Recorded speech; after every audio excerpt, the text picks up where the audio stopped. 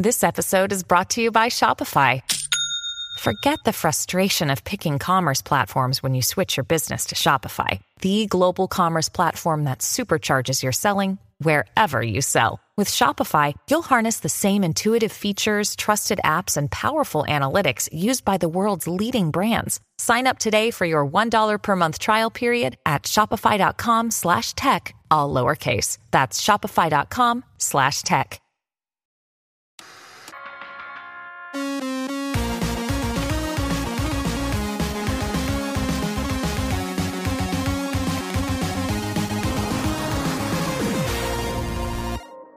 Hey everybody, welcome to this week's podcast. Before I begin, I got to talk about a mistake that I made last week. I never have a problem admitting mistakes. I do just want to clarify them and make sure I get the right info out. Apparently, the Warrior 64 Kickstarter campaign posted an update a few weeks after it had gone live, showing an installation video that showed a kit that was very reminiscent of the N64 RGB kit that Tim Worthington had posted on his site many years ago, long before his current kit, and it is a complicated installation. So the website and the Kickstarter campaign still says plug and play in the title. It still says plug and play in the first description of it, and they still talk about how they wanted this as a solution because there's no plug and play RGB solution. So it is extremely misleading. There were pictures of circuit boards on the original page when it was first uploaded, but they still always had mentioned plug and play, which really was super confusing for me. It's 100% my fault that I didn't go back and reread the Kickstarter. I'll definitely never make that mistake again.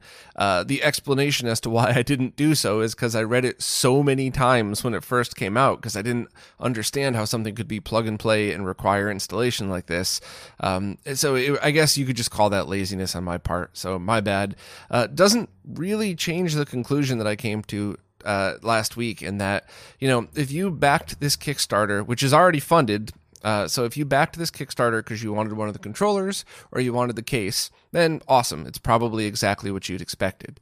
If you had backed it with the completed kits that come with the N64 motherboard and HDMI out, you might be a little disappointed to know that based on the installation of this kit, there is no RGB output. It's the standard N64 outputs plus HDMI. And based on the chips that they've used in the past, that's probably not going to be the best HDMI solution. But I mean, you should always have realistic expectations for stuff like this, and you're still at least getting a complete N64 that still works with composite and S-Video, no problem. However, if you were one of the people who purchased the kits, which there weren't too many, I think there were less than 100 total, but you may have been misled into thinking you were getting a plug-and-play kit, which really stinks. There's nothing you could do about this stuff. Kickstarter absolutely does not care at all. Everybody on the planet could report it as, hey, this is plug-and-play, but it's not. As long as they get paid, they don't care at all. They will do nothing to help us. So, it's just the way it is.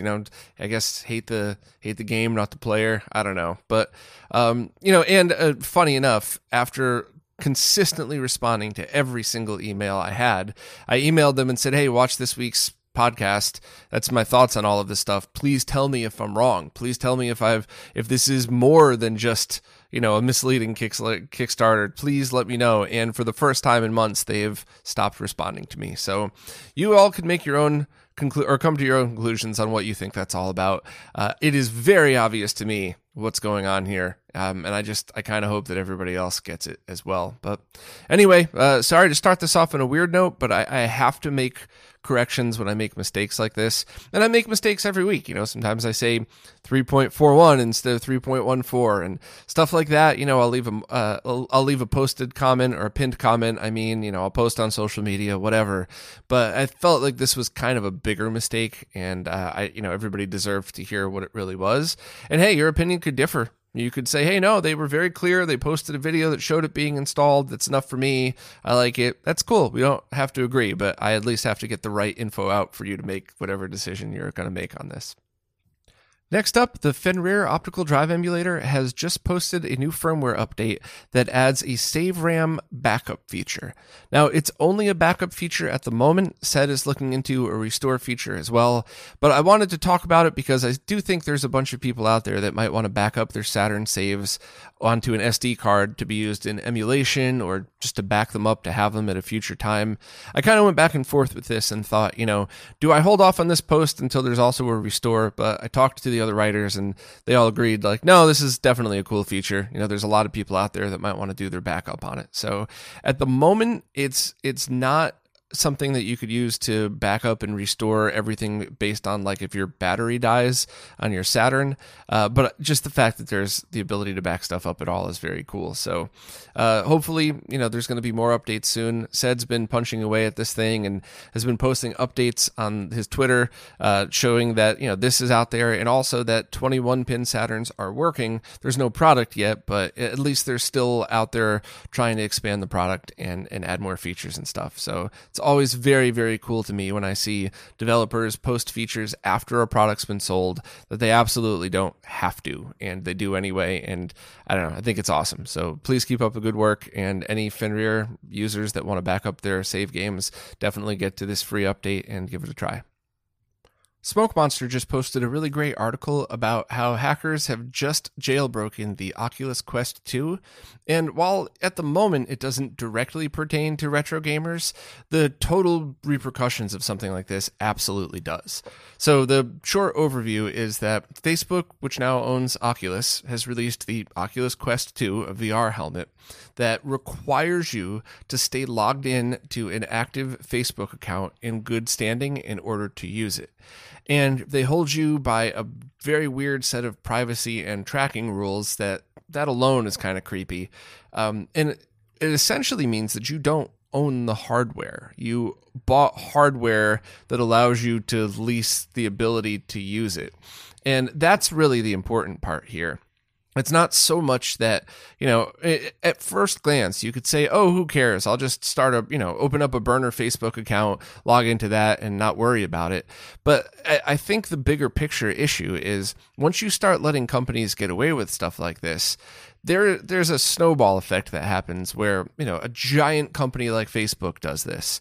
So then let's say Microsoft and Sony a generation or two from now get together and say, you know what, that model's working. So let's require people to purchase a PlayStation 7 and Xbox Series Y or whatever the heck they're going to call it.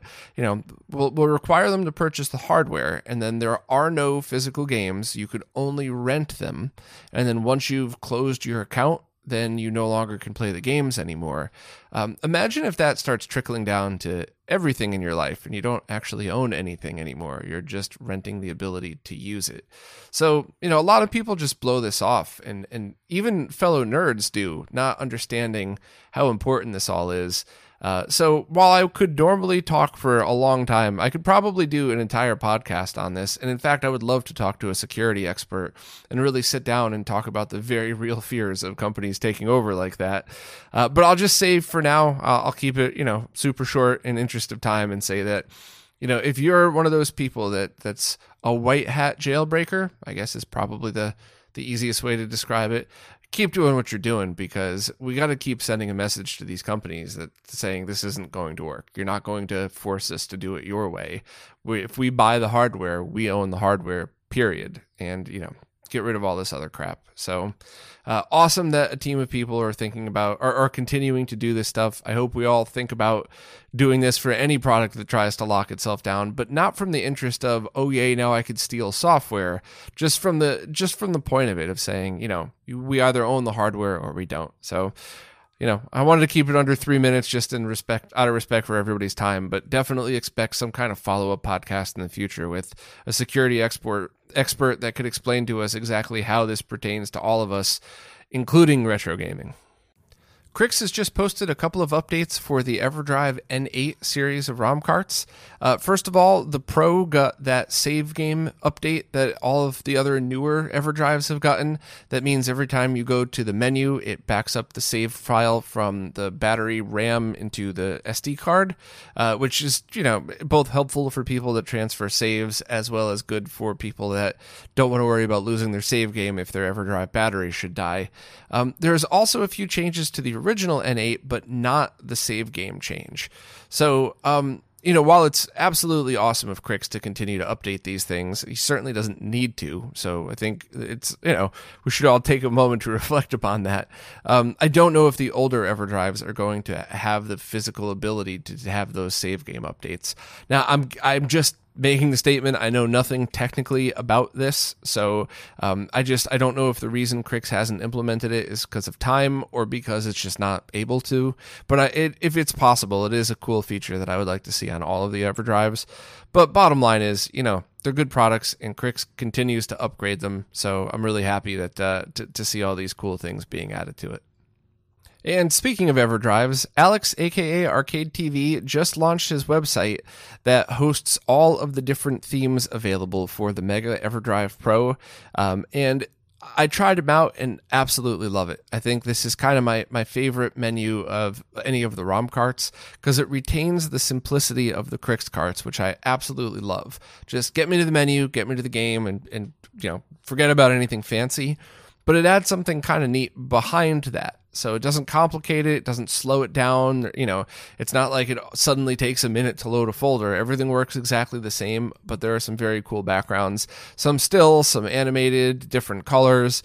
And Alex has already added a ton of stuff to it. So if you have a Mega EverDrive Pro, I highly recommend going to Alex's site, scrolling through all of these, and checking out which ones he has. And they're all free. So just load them all up. See what you think of them and see if it's something that you'd like to add to your EverDrive. But I think for me, the one I've been liking so far is the Sega Classics. I'm not sure if the floating background will eventually get on my nerves or anything like that, but I guess I'll find out eventually. But so far, it's just something that I think looks really cool. So thank you so much to Alex for doing all of this and then just giving it to everybody for free. That's really awesome. And instructions on how to load them and links to everything are all right in the main post. The game Metal Slug 6 for the Atomiswave arcade platform was just ported over to the Dreamcast, and while in and about itself, that's a pretty awesome thing to talk about, what people have discovered seems to be even bigger of a deal than this. So just a little bit of background, the Atomiswave was an arcade platform that was a collaboration between SNK, the Neo Geo makers, Sega, and Sammy.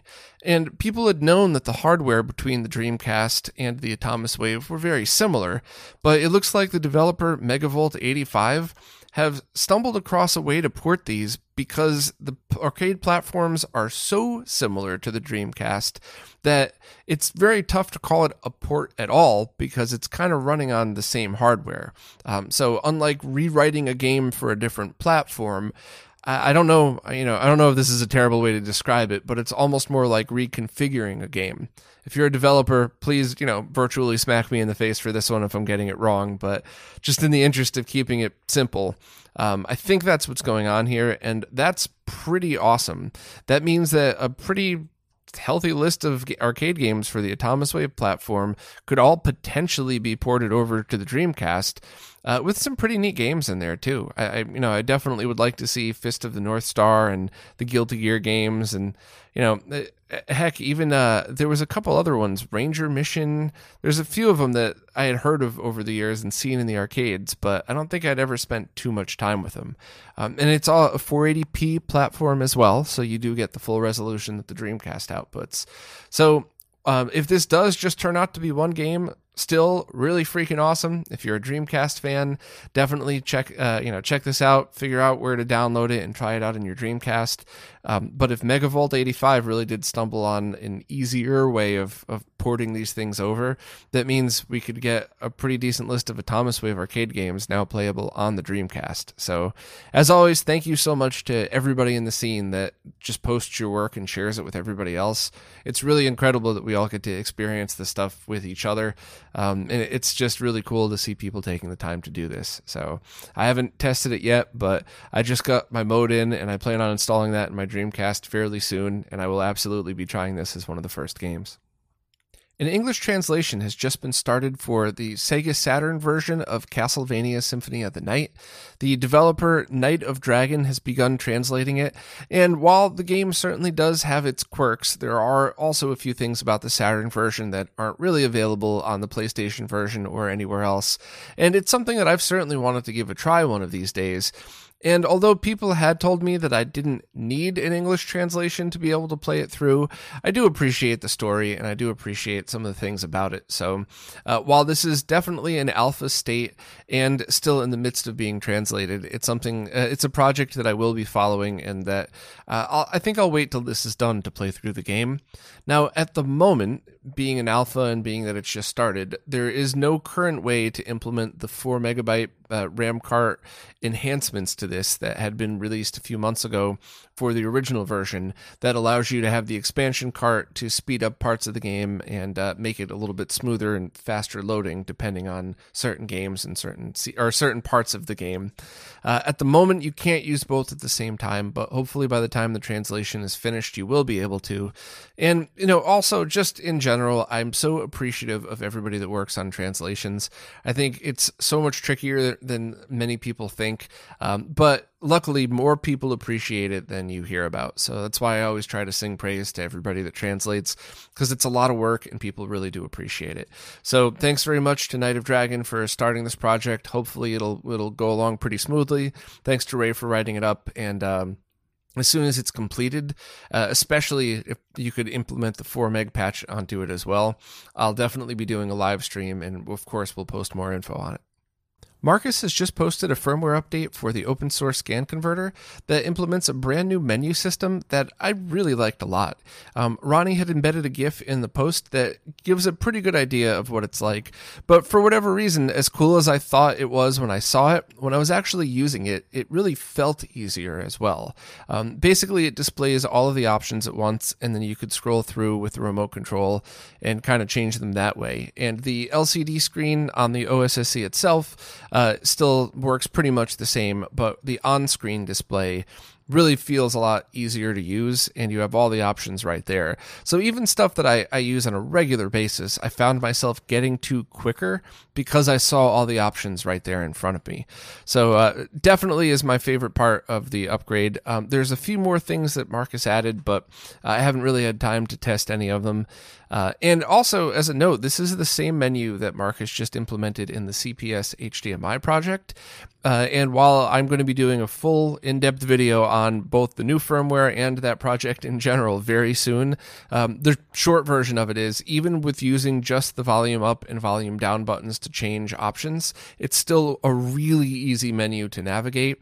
And I think it's just about as perfect as you could expect from an HDMI kit for arcade boards. I really, really liked it. I did a post a while back when he had added different resolution support, meaning you could now easily use it on 480p VGA monitors, as well as all different types of displays.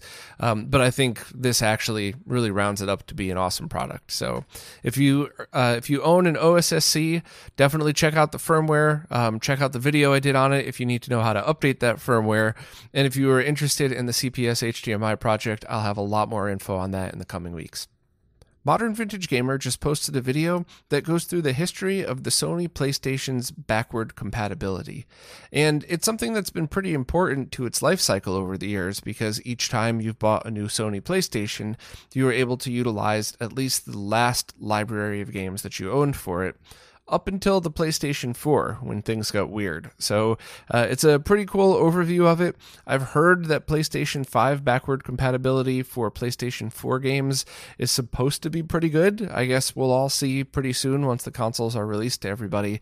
But overall, I thought it was a really cool video, and if you just needed a refresher course of how the backward compatibility worked, this is definitely it. I do hope he follows up with one about the original Xbox consoles as well, unless he already did that. But hey, repost it because it's perfect timing nowadays with the new consoles out there. And I would love to do a video at some point in the future, maybe a collaboration even with people that talks about just the history of backward compatibility as a whole throughout retro gaming, or I guess all of video gaming. And I posted a quick little blurb about the Sega Master System and stuff like that. And it's just something that was always pretty interesting to me. And I definitely remember one of my friends getting a Sega Genesis back in the day and talking about how important it was to him and how cool it was that you could play Sega Master System games on it, even though he still had a Sega Master System. So it's kind of a neat thing that people would probably be interested in. But anyway, if you'd like a short overview of how it works on the PlayStation, definitely check out MVG's video. John Linneman from DF Retro recently posted a video talking about two newer games for classic consoles, Tanglewood and Xenocrisis. This video is actually a few weeks old. It was in my queue to post, and then it got lost in the mix, I guess, so my apologies for not talking about this sooner.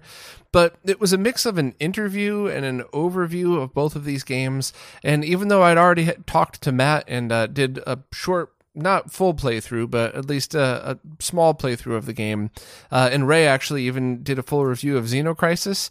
Even kind of already seeing all that, I really enjoyed this video, and I especially liked the attention that was given to the development itself on both of these games. So if you're really interested in this stuff, even just the slightest bit, I highly recommend checking out John's video. And after watching, if you want to hear more, check out both the review from Ray and my interview that I did with Matt. I really enjoyed that a lot, by the way, and I don't like just talking about the hardware. I always really like highlighting the developers behind it, especially people that are doing things in very cool and unique ways. So check out the video if you're interested, and thanks so much to everybody involved in all these very cool projects. A new project was just started that allows you to build a do-it-yourself network or broadband adapter for the Sega Dreamcast. It's not a totally custom project yet, as it requires the original modem for its connector, as well as a communications cartridge module from the Atomiswave arcade machine, as well as this do-it-yourself board that you need to assemble and plug into this. So I think it's an absolutely awesome project, but I do think the final goal would be something that people could just buy and plug into their Dreamcast to replace the network module. Now, there are still a lot of things you could do with it. You could still transfer saves back and forth. I believe you could play Phantasy Star Online with the new servers that are homebrew servers that people have set up. But, I think while projects like this are truly appreciated, and I think there's a bunch of Dreamcast hackers out there that are going to love to do it, I would really love to see something like this where you could just plug it in and plug in a network cable. Or even better, depending on the different needs that people have, maybe even just one that you plug in and it's a Wi-Fi module. So if anybody out there is a creative hacker, maybe you could use this project to kind of bounce off of that and see where you can go with it. But I just definitely appreciative that somebody had started down this road of making it, because I believe there was a bunch of different talk of replacement network adapters over the years, but I don't know if any of them actually became a thing. So thanks so much for Zrider, X-Rider. I'm so sorry. I'm terrible at pronouncing everybody's screen names and names and stuff. But thank you very much for starting the project. And I'm looking forward to see where this progresses to. I finally had a chance to review the Otaku 6-in, 3-out auto SCART switch, and I did a pretty lengthy written review, but I didn't have time to do a video review, so I guess count the end of this podcast now as its video review. I do, unfortunately, have to start out by saying that it's not the best review, and I really hate giving any kind of negative review to any product, and I especially hate it when it's a company that I like who makes other products that I like. So I mean, absolutely no disrespect to Maurice or Otaku Games or anything that they do. I think the Switch has a ton of potential, but its sync processing brings up a pretty scary scenario depending on the cables that you're using. So at the moment, the conclusion of the review is that unless you know some very specific things about your setup, and unless you could double check some voltages on your own, I wouldn't really recommend this. I would, however, very strongly recommend if you're looking for an entry-level switch, their other 6 in, 1 out model.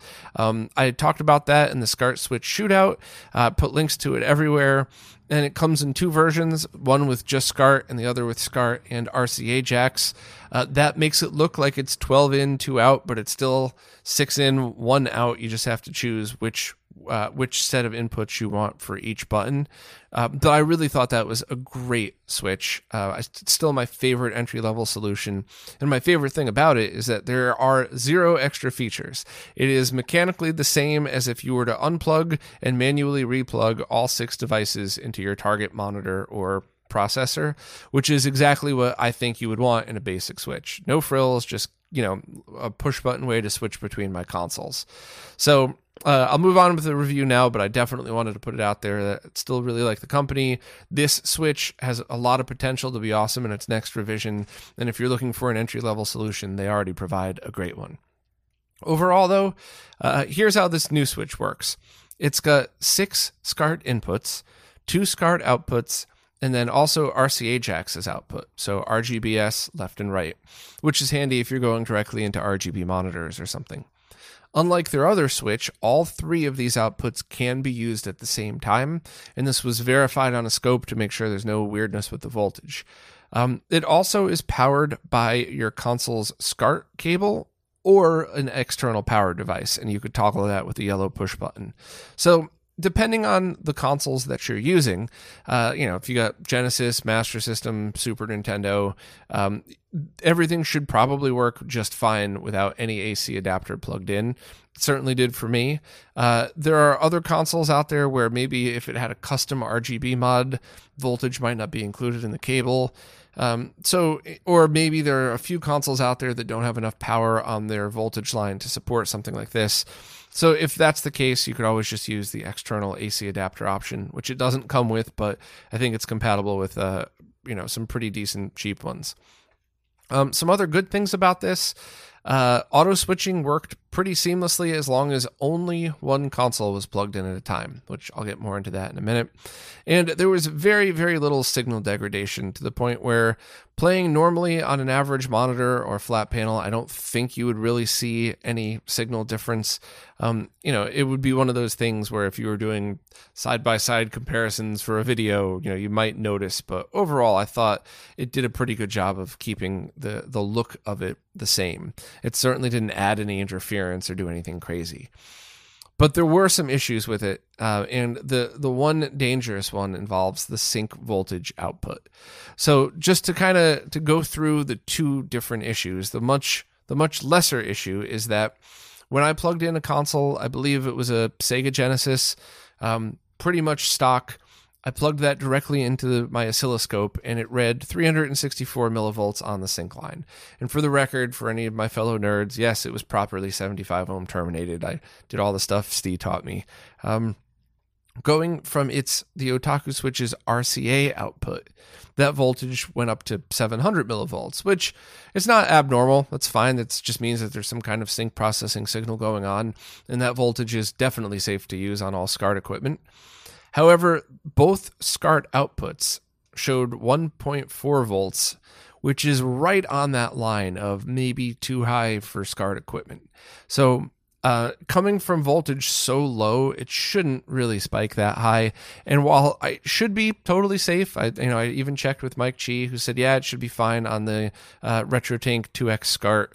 It's just right on that line that made me think, what if your console just naturally has a higher voltage on the sync line? What if you're using a super gun and you're getting 900 millivolts out? What would that final voltage be on the SCART output? So that kind of gave me a bit of pause. The other thing, though, and here's the dangerous part, anytime I plugged something with a sync stripper in it, which it's not really needed these days, but you still will find SCART cables with sync strippers on the sync line. I plugged that directly into the scope and read 525 millivolts, totally fine. But through the SCART output of the Otaku switch, that same 500 millivolts is now 3.5 volts, which would surely kill whatever switch or whatever SCART equipment you're going to fairly quickly. Once again, properly terminated. I verified by taking the terminations off and watching the voltage, skyrocket even higher. So that's a safety issue that if you don't know exactly the voltage that your cables are outputting and you don't have a way to verify it, then it's kind of dangerous to use this because you might not know what you're getting. If you're somebody that has a scope and you could double check all this stuff and, you just want a cheap auto switching SCART switch, go for it. Absolutely fine. But I would absolutely keep that in mind if you're not somebody that has the ability to test, which is most of us, to be honest. Or copy the exact same setup somebody else has, Make sure you have the same cables from the same vendor. If somebody else checks, it should be fine. And in fact, I sent this switch to recommend for further testing, and he actually has a setup that would be totally safe with this.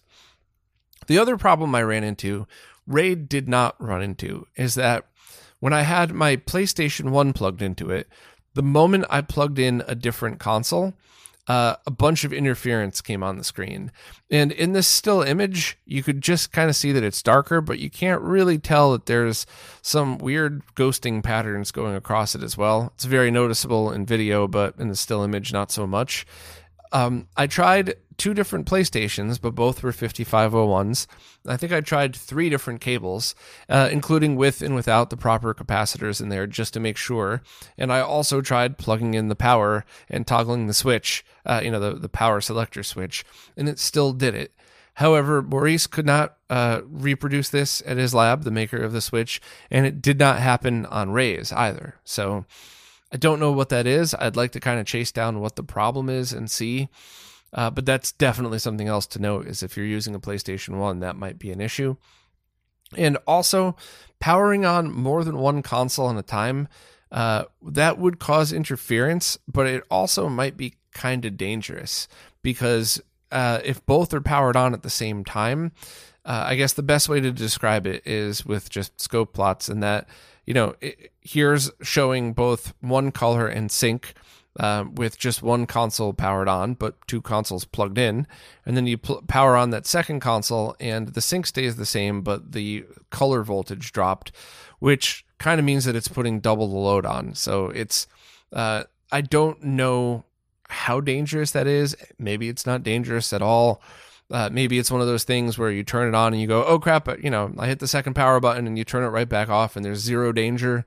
It's just not good. So, and especially wouldn't be good as if you accidentally left 2 on and walked away.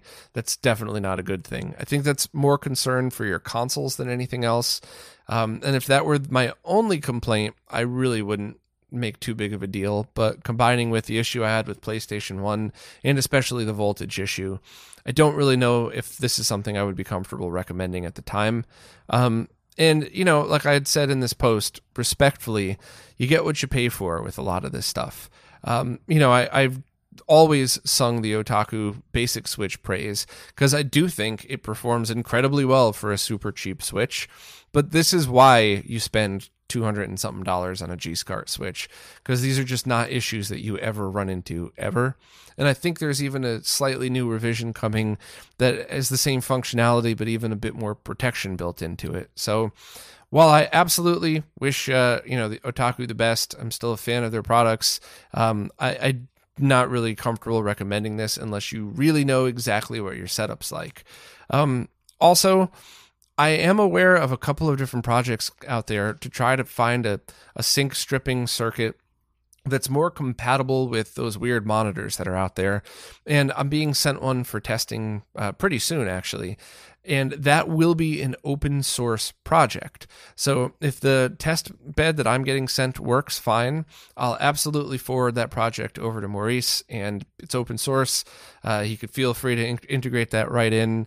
And that would be a pretty cool way to try and solve this. I'm not sure how that works with dual or triple output, but I guess that's up to him to figure out. So overall, I mean no disrespect in the negative review. I'm a fan. I know I'm probably sounding like a broken record at this point, but I just think it's a very cool Switch that has a lot of potential, and it's not quite there yet from a safety perspective.